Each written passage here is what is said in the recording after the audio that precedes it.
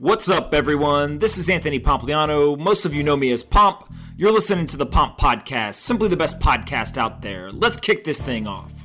Robert Materazzi is the CEO of Luca, which bridges the gap between the complexities of blockchain data and traditional business needs. Formerly, he was the director at PwC, specializing in large risk, regulatory, and cybersecurity-driven technology implementations for traditional financial institutions and foreign banking organizations.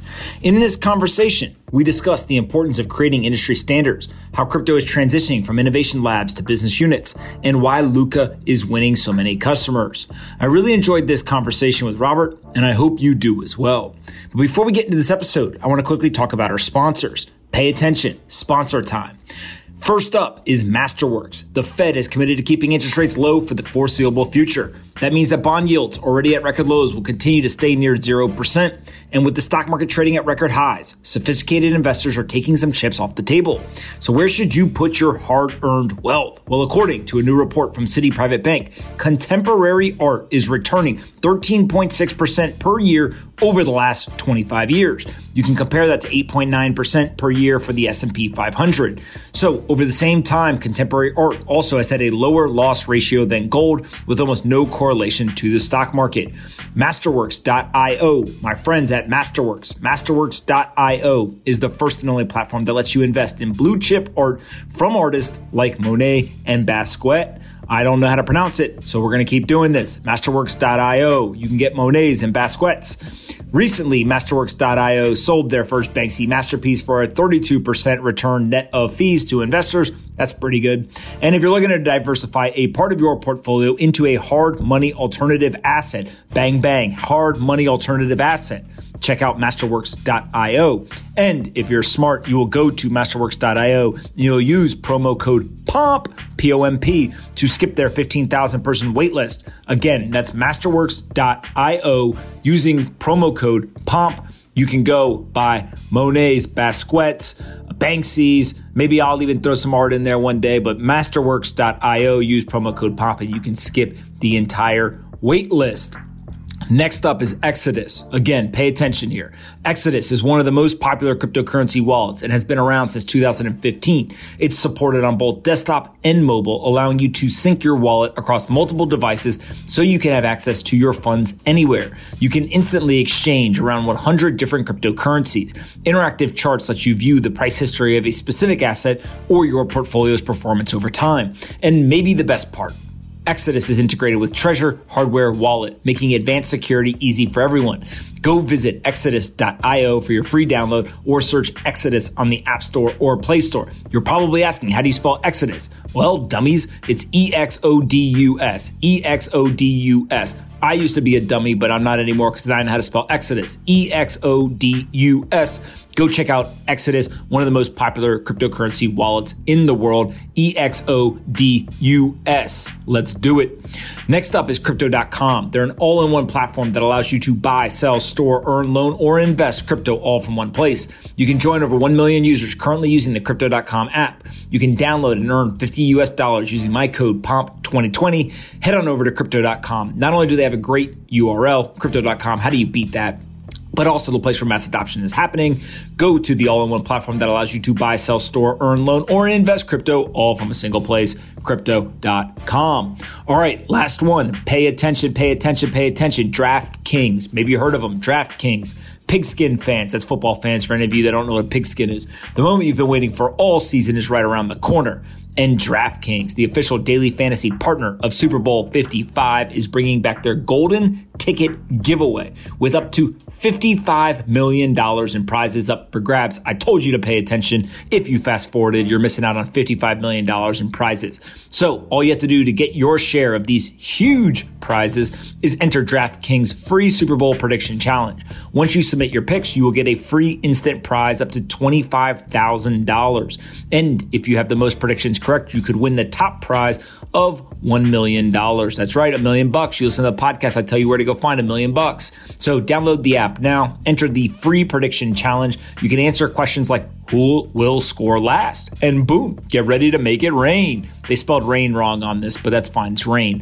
DraftKings has paid out over $7 billion to its players since 2012, so they know a thing or two about big paydays. So go download the DraftKings app now and use promo code POMP to enter the free $55 million Super Bowl prediction challenge. That's right. They're giving away $55 million. I have no clue how they'll make money on it, but go download the DraftKings app now and use code POMP to get your shot at winning some of the $55 million are given away.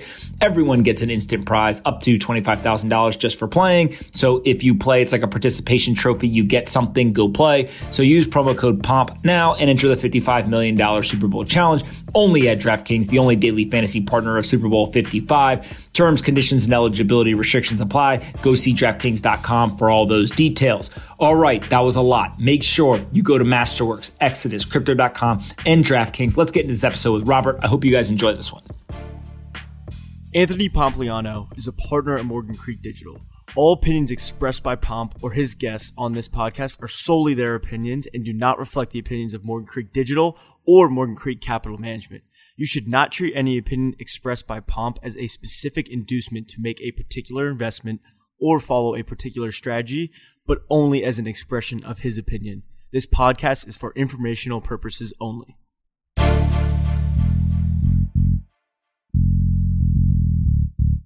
All right, guys, bang, bang. I've got Robert here with me. Thank you so much for doing this, sir. Yeah, thank you for having me. Happy New Year. Yeah, Happy New Year to you as well. Let's just jump right into your background. You spent some time in the military, then worked at PwC, but where'd you grow up? How did you get to the military? And then why go to PwC afterwards? Sure, great question. I grew up moving around a lot. My dad was in the hotel industry, so lived in Europe. So not a military brat, but pretty comparable.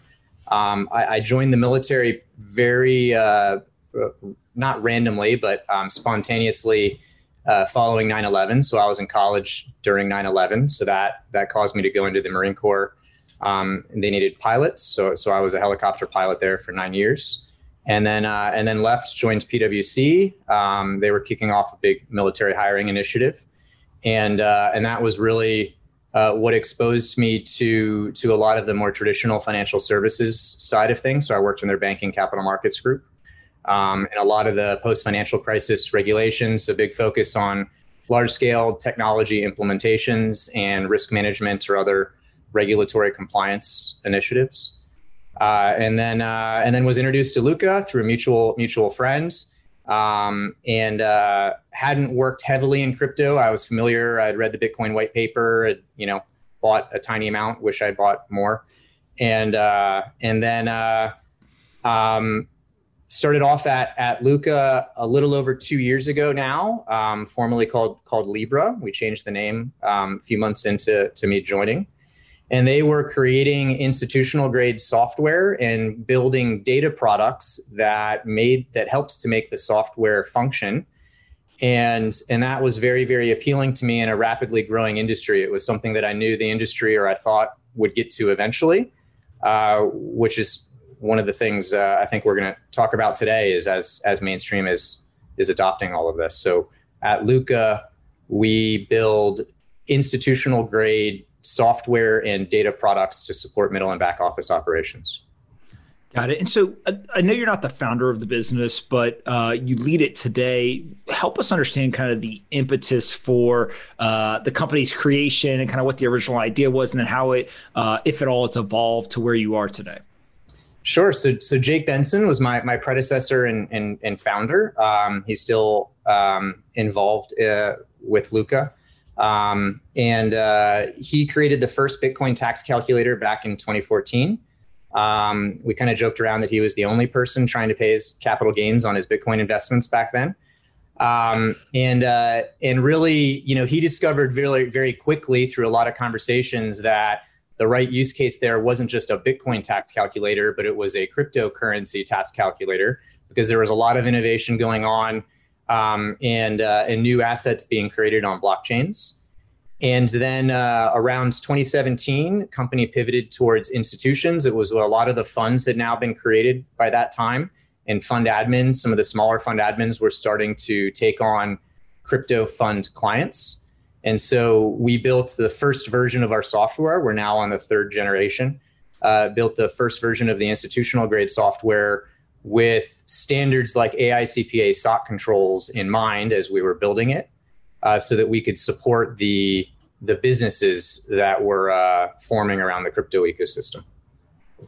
Got it. And as you started to kind of get into these institutions, what are some of the major themes that you're seeing, right? So the idea of building software at an institutional grade for kind of middle and back office, to many people would seem unsexy, and frankly, they don't understand it. So kind of when you go into a corporation or an organization, like what is the conversation like? What are the themes you're seeing? And kind of maybe how does that sentiment shift even over the last year or so as you've been CEO? So it's all about the data to start. So if we're working for a customer and we're trying to figure out whether it's, creating whatever type of report they need. So if it's a fund, they're trying to strike NAV, or their fund admin is trying to strike net asset value reports, we'll come in first and collect that customer's data from the ecosystem.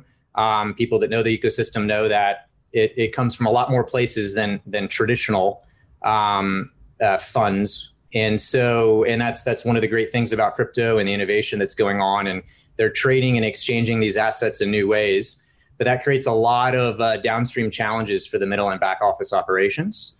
First, just collecting all the data. Second, trying to make sure Bitcoin is Bitcoin. You look at Kraken calls Bitcoin XBT, and Coinbase BTC, two of the largest exchanges in the U.S. for the most commonly traded assets. So when you get to the other 7,000 plus assets that funds are trading on today, it gets much more complex. And then we fill in things like cost basis proceeds. So anything that requires fair market value with the pricing data source that our customers want, we let them choose from a number of them, including our fair market value, our proprietary fair market value pricing product called Luca Prime. And then ultimately we apply a bunch of reconciliation steps and techniques to make sure their data is accurate and complete, so that we can create a crypto subledger effectively. And then from there, we can do the things that usually the customers are calling us up to do, which is any of the reporting processes, helping them pass an audit, tax reporting, financial statements, ledger entries, all the traditional financial requirements that usually people take for granted when they start putting crypto assets into their businesses. Got it. One of the things that's been really interesting to me is you just highlighted this kind of very elementary problem of just, hey, if two different exchanges call the same asset, two different names, then that can cause confusion. But also there's some much more nuanced challenges. So one, for example, is an expanding balance sheet potential, right? So if I hold Bitcoin on my balance sheet and all of a sudden it's expanding in kind of US dollar value, and I report in US dollar terms, where does that go in my financial statements or my financial reporting? Another is actually denominating revenue when it comes to crypto. So rather than denominating the revenue in dollars and saying, hey, I made $10,000, I may say I made, a third of a Bitcoin. And so how does that kind of affect a lot of these accounting standards? How much of that today across all of those different issues are still complex obstacles that people need to navigate versus, no, we're getting to the point where there's like some pretty good standards here, and you feel pretty comfortable that like corporations moving forward, whether in the public or private markets, are going to have like a nice foundation to stand on, and everyone kind of agrees on what that treatment and rules are. So absolutely, like you pointed out, we have to apply some new techniques to some of those situations to do some of the very common things like establish ordinary short-term income versus capital gains or whatnot. I think that, I'd say roughly 90% of that was figured out before DeFi. Once we get into that, and that's one of the exciting things, is it's the next thing for everybody to figure out, and it's causing a lot of innovation.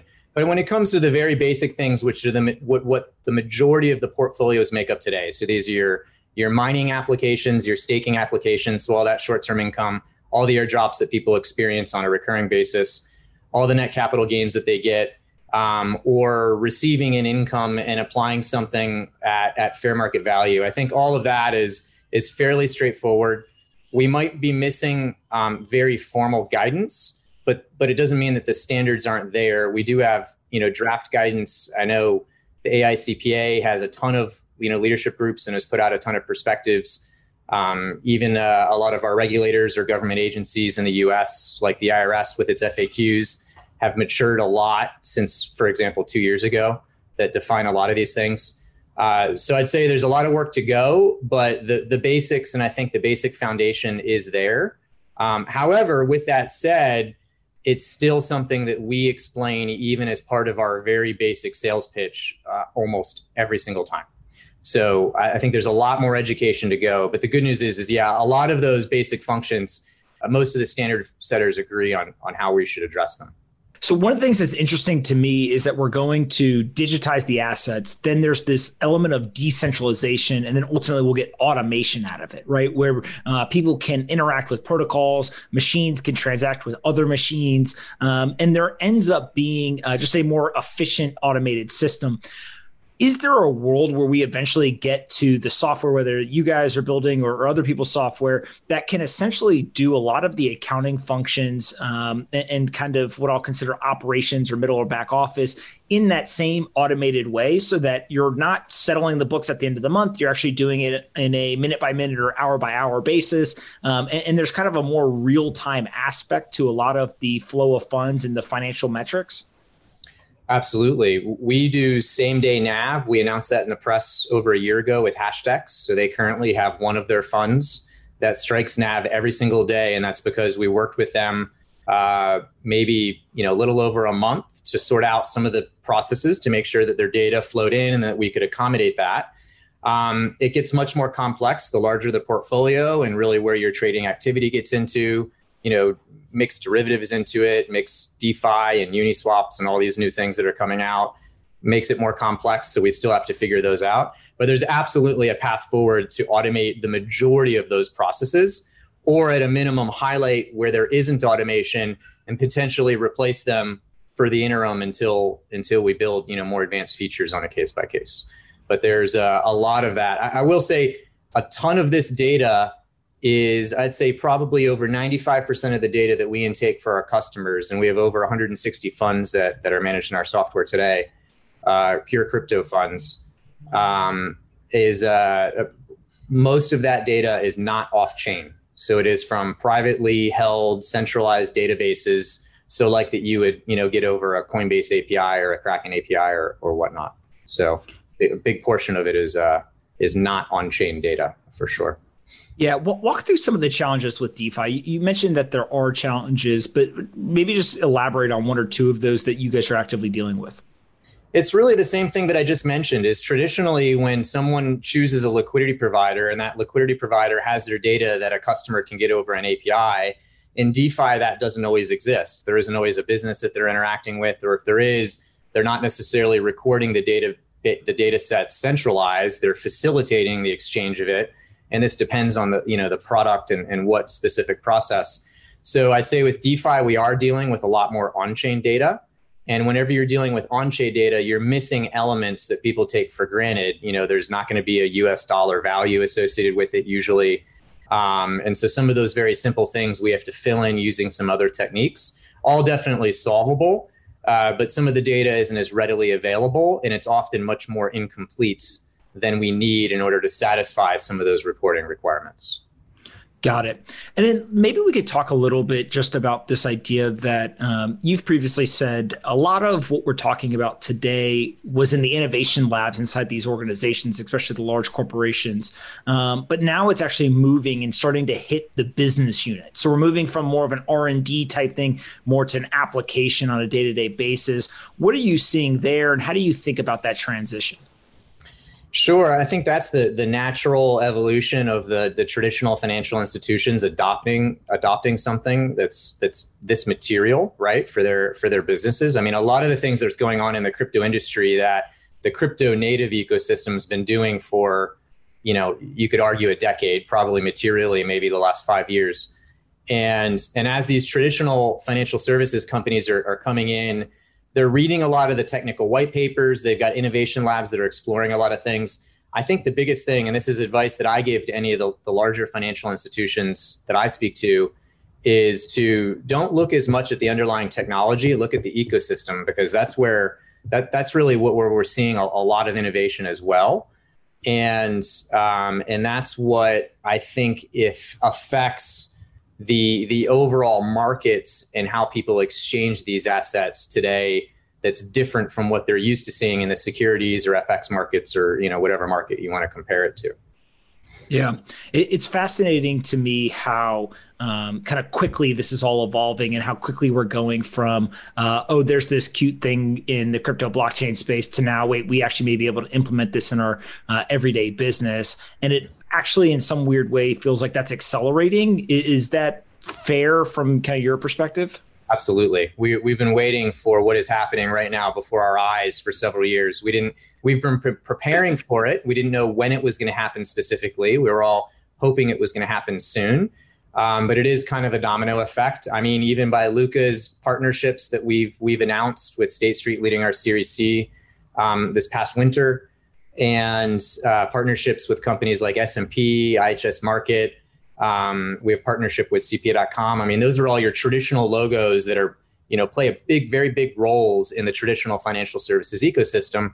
And now some of the traditional funds, for example, get to use the name brands that they're used to seeing already to provide them services as they're adding crypto to their portfolios. And as I don't have to tell you, in the press, it seems like multiple times a day we see someone is buying, hundreds of millions of Bitcoin or some other crypto asset. We know it's Bitcoin today. I'm sure that'll work its way down to the other cryptocurrencies over the course of this next year. But very, very exciting.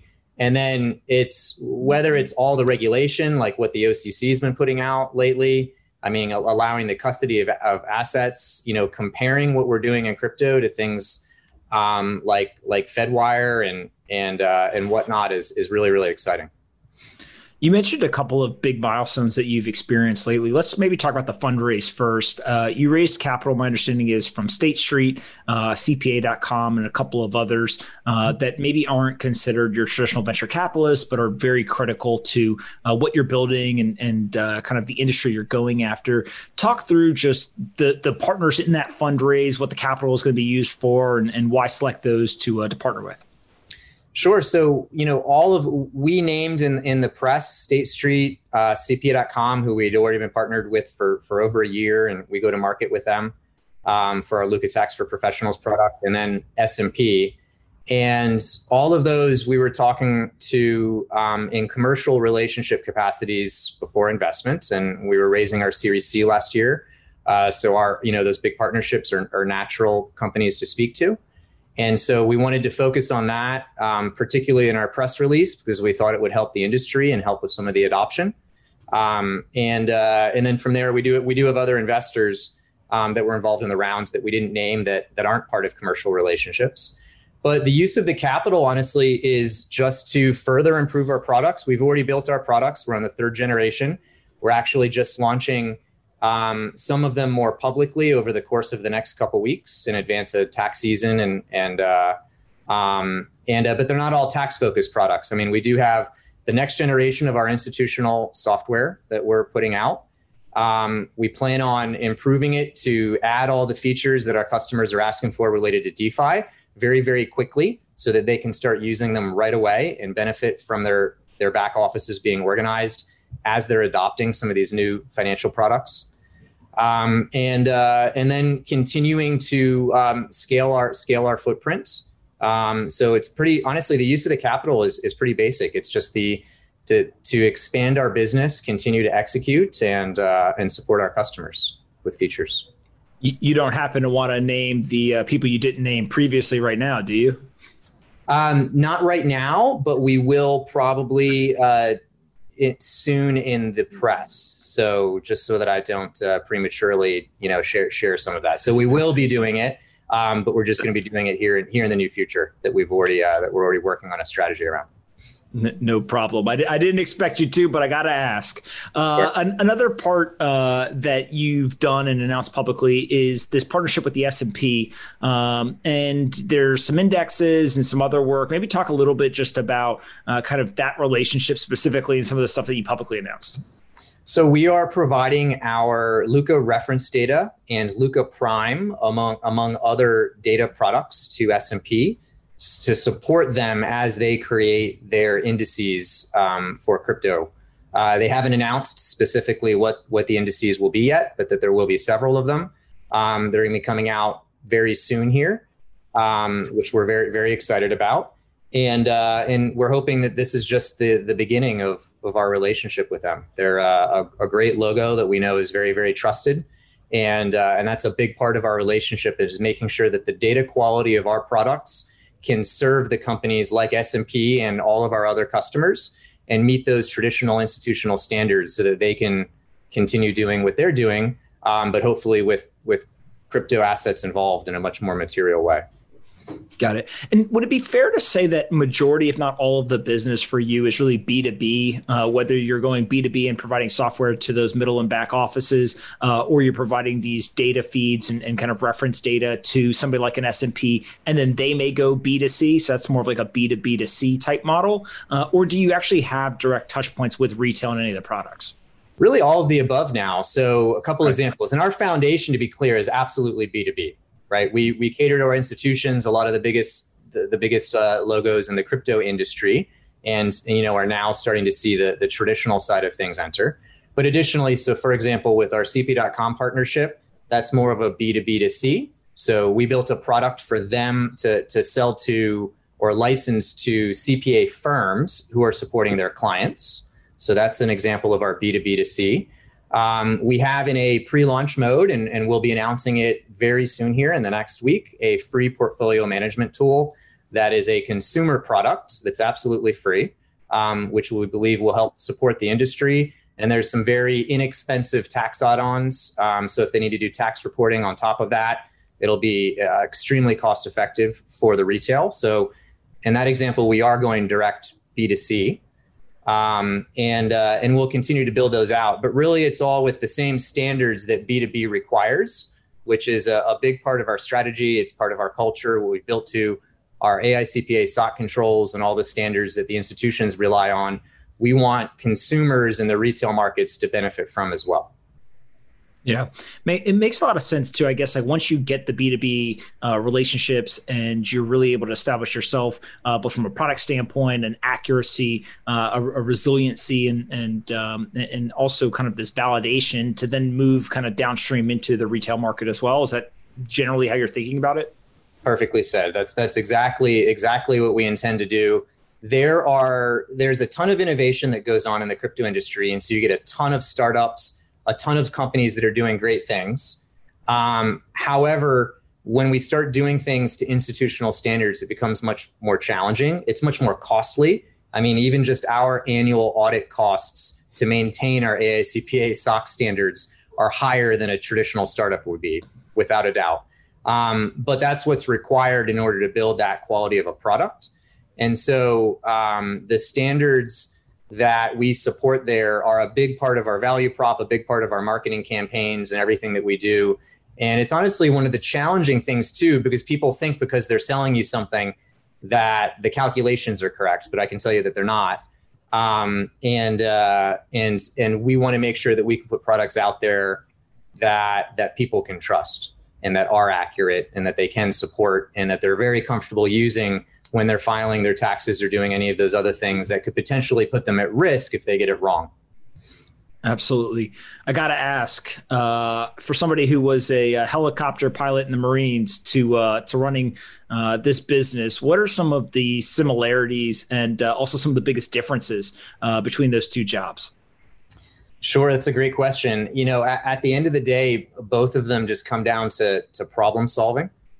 And same thing I was doing at PwC, and that, consultants, the ones that you can trust and that you rely on, in the normal course of your business, are helping you there to solve the most challenging problems or to improve processes. And that's exactly what we're doing at Luca, is we're taking what is a very complex problem at the end of the day, and we're trying to make it as simple as possible for our customers.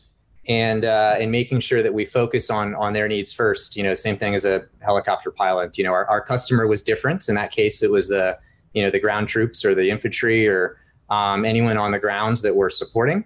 It's the same premise here. Is we're solving problems so that they can rely on us. So I consider our company to be in a support position to other companies' businesses. For sure. Before we move into the kind of lightning round to finish up, I just want to zoom out a little bit. And you guys obviously have built a great business. There's a lot of commercial partners and customers that trust you on a day-to-day basis, really to run their business and kind of fulfill that support position you just described. Where are we going, right? When we start thinking about digital assets, decentralized protocols, kind of this automated financial system, from your perspective, how does the business evolve and kind of what role can you guys eventually move into and serve for the industry as it, not only brings in kind of more adoption, both in the institutional and retail space, but also different types of assets, different types of mechanisms, and kind of really moves to digitize most of the legacy financial system? So, I mean, as our industry is moving fast right now, and particularly in the last 6 months, I like to say that it's picked up a lot here, which is exciting to see. And I usually resist a little bit when people say, "Hey, this is a new asset class," or things like that. This is a new technology that can change the way that all assets are managed globally, potentially in the future. And when or if that happens, I don't know. I think that asset management and asset exchange can benefit from this technology. And when I say technology, I don't mean just blockchain, but it's the way that the ecosystem is exchanging these assets. I mean, if we can create new ways to access assets across borders and increase the liquidity of those assets and allow people to exchange them for one another in a marketplace, that's very, very exciting. I mean, you can apply it to real estate, debt, anything that has a store of value associated with it, and ultimately create a marketplace that exchanges these assets in a new way compared to what we've seen before. Now, that makes some of these back office operations more challenging. So that's where Luca comes into the picture, and we plan on, stay bleeding edge for the middle and back office operations space, so that the innovators can keep innovating and creating a new way that ideally assets are exchanged globally in the future. So that's really the future that we see. We know we're seeing it in a very, very material way today already, but it's got a long way to go, clearly, right, in the larger ecosystem. For sure. 3 questions that I ask everyone, and then you'll get to ask me one question to finish up. The first is, what is the most important book that you've ever read? Great question. So my first reaction here is Gates of Fire, which is about the Battle of Thermopylae in the 300, which I know everyone's seen the movie, but it doesn't do justice to this book. And it's just an example of setting the right examples of leadership, of standard setting that really fits into the overall culture of an organization. That's a great answer. Second question is a question that's sponsored by 8 Sleep. They basically have a thermoregulation mattress that makes it super cold. I previously was not into sleep. I used to fly around the country a bunch and basically beat up my body. And these guys convinced me, hey, you probably should sleep 8 hours. And this helps you basically sleep in a much deeper, kind of more plentiful way. What's your sleep kind of regiment, or has anything changed over the years, especially going from the military to PwC and now here? Anything that you've kind of changed over time? Yes, I sleep less, I think, is the short Really? answer. I thought that I would get used to sleeping less from the Marine Corps. And I think it just made me miss sleep more instead. But I've gotten used to acclimating to it. But I think that the bigger takeaway, kind of like you hit it on the head for your sponsor, that should be a short term, right? Learn how to manage it, but you can never replace actual sleep. So I'll have to check out this mattress because I absolutely could benefit from it. How many hours do you think you sleep a night? Probably I'm averaging 5 now. I'm usually happy if I can get 6 to 7. So never continuously, but yeah. And the one variable is always I see a trampoline in the background, so I'm assuming you have young children who probably are not making this easy for you. No, that's definitely a challenge. I think they help, and They help keep the focus though, for sure. So, but they don't necessarily help sleep. I love it. Last question is a little bit more fun. Aliens, are you a believer or a non-believer? I don't see how there could be a universe that big without them, I think. So I break it down to statistics when I do that, which is usually the way that I approach answers like that. So if I had to go one way or the other, I would say, yes, I believe that they are out there somewhere. Yeah. So maybe the NASA astronauts that are going to venture to Mars will prove us right in some capacity soon. Yeah, I agree that they're somewhere. I don't know if I believe that they've come to Earth and haven't revealed themselves or anything crazy like that. But, right. But definitely, I don't know if they have arms and legs or eyes, but I think there's something out there. Right. I love it. You could ask me one question to wrap up. What do you got for me? Sure. I'd say, what do you think is going to be the biggest milestone in crypto in 2021 specifically? 2021. I think we see a Fortune 50 company put Bitcoin on their balance sheet, or at least Fortune 100. I don't know which one necessarily. We're recording this kind of mid-January 2021. If you said to me right now, what's the next big public company to do it? It's probably Tesla. But if you said to me, pick one that is kind of nobody would expect, I'm not sure I could do that. But definitely somebody does it, or at least that would kind of be the big milestone. And then once you get kind of all the corporations starting to do it in some form or fashion, I think then the next one is just like, what's the first central bank to not only do it, but to do it and kind of publicize it, right? Some people would argue, hey, look, somebody probably has already done it. But to really come out and say, hey, look, we're doing this. Here's our thesis behind doing it. And we're committed to this, I think would be, kind of, you went from retail investors to kind of now you got these institutional financial service companies.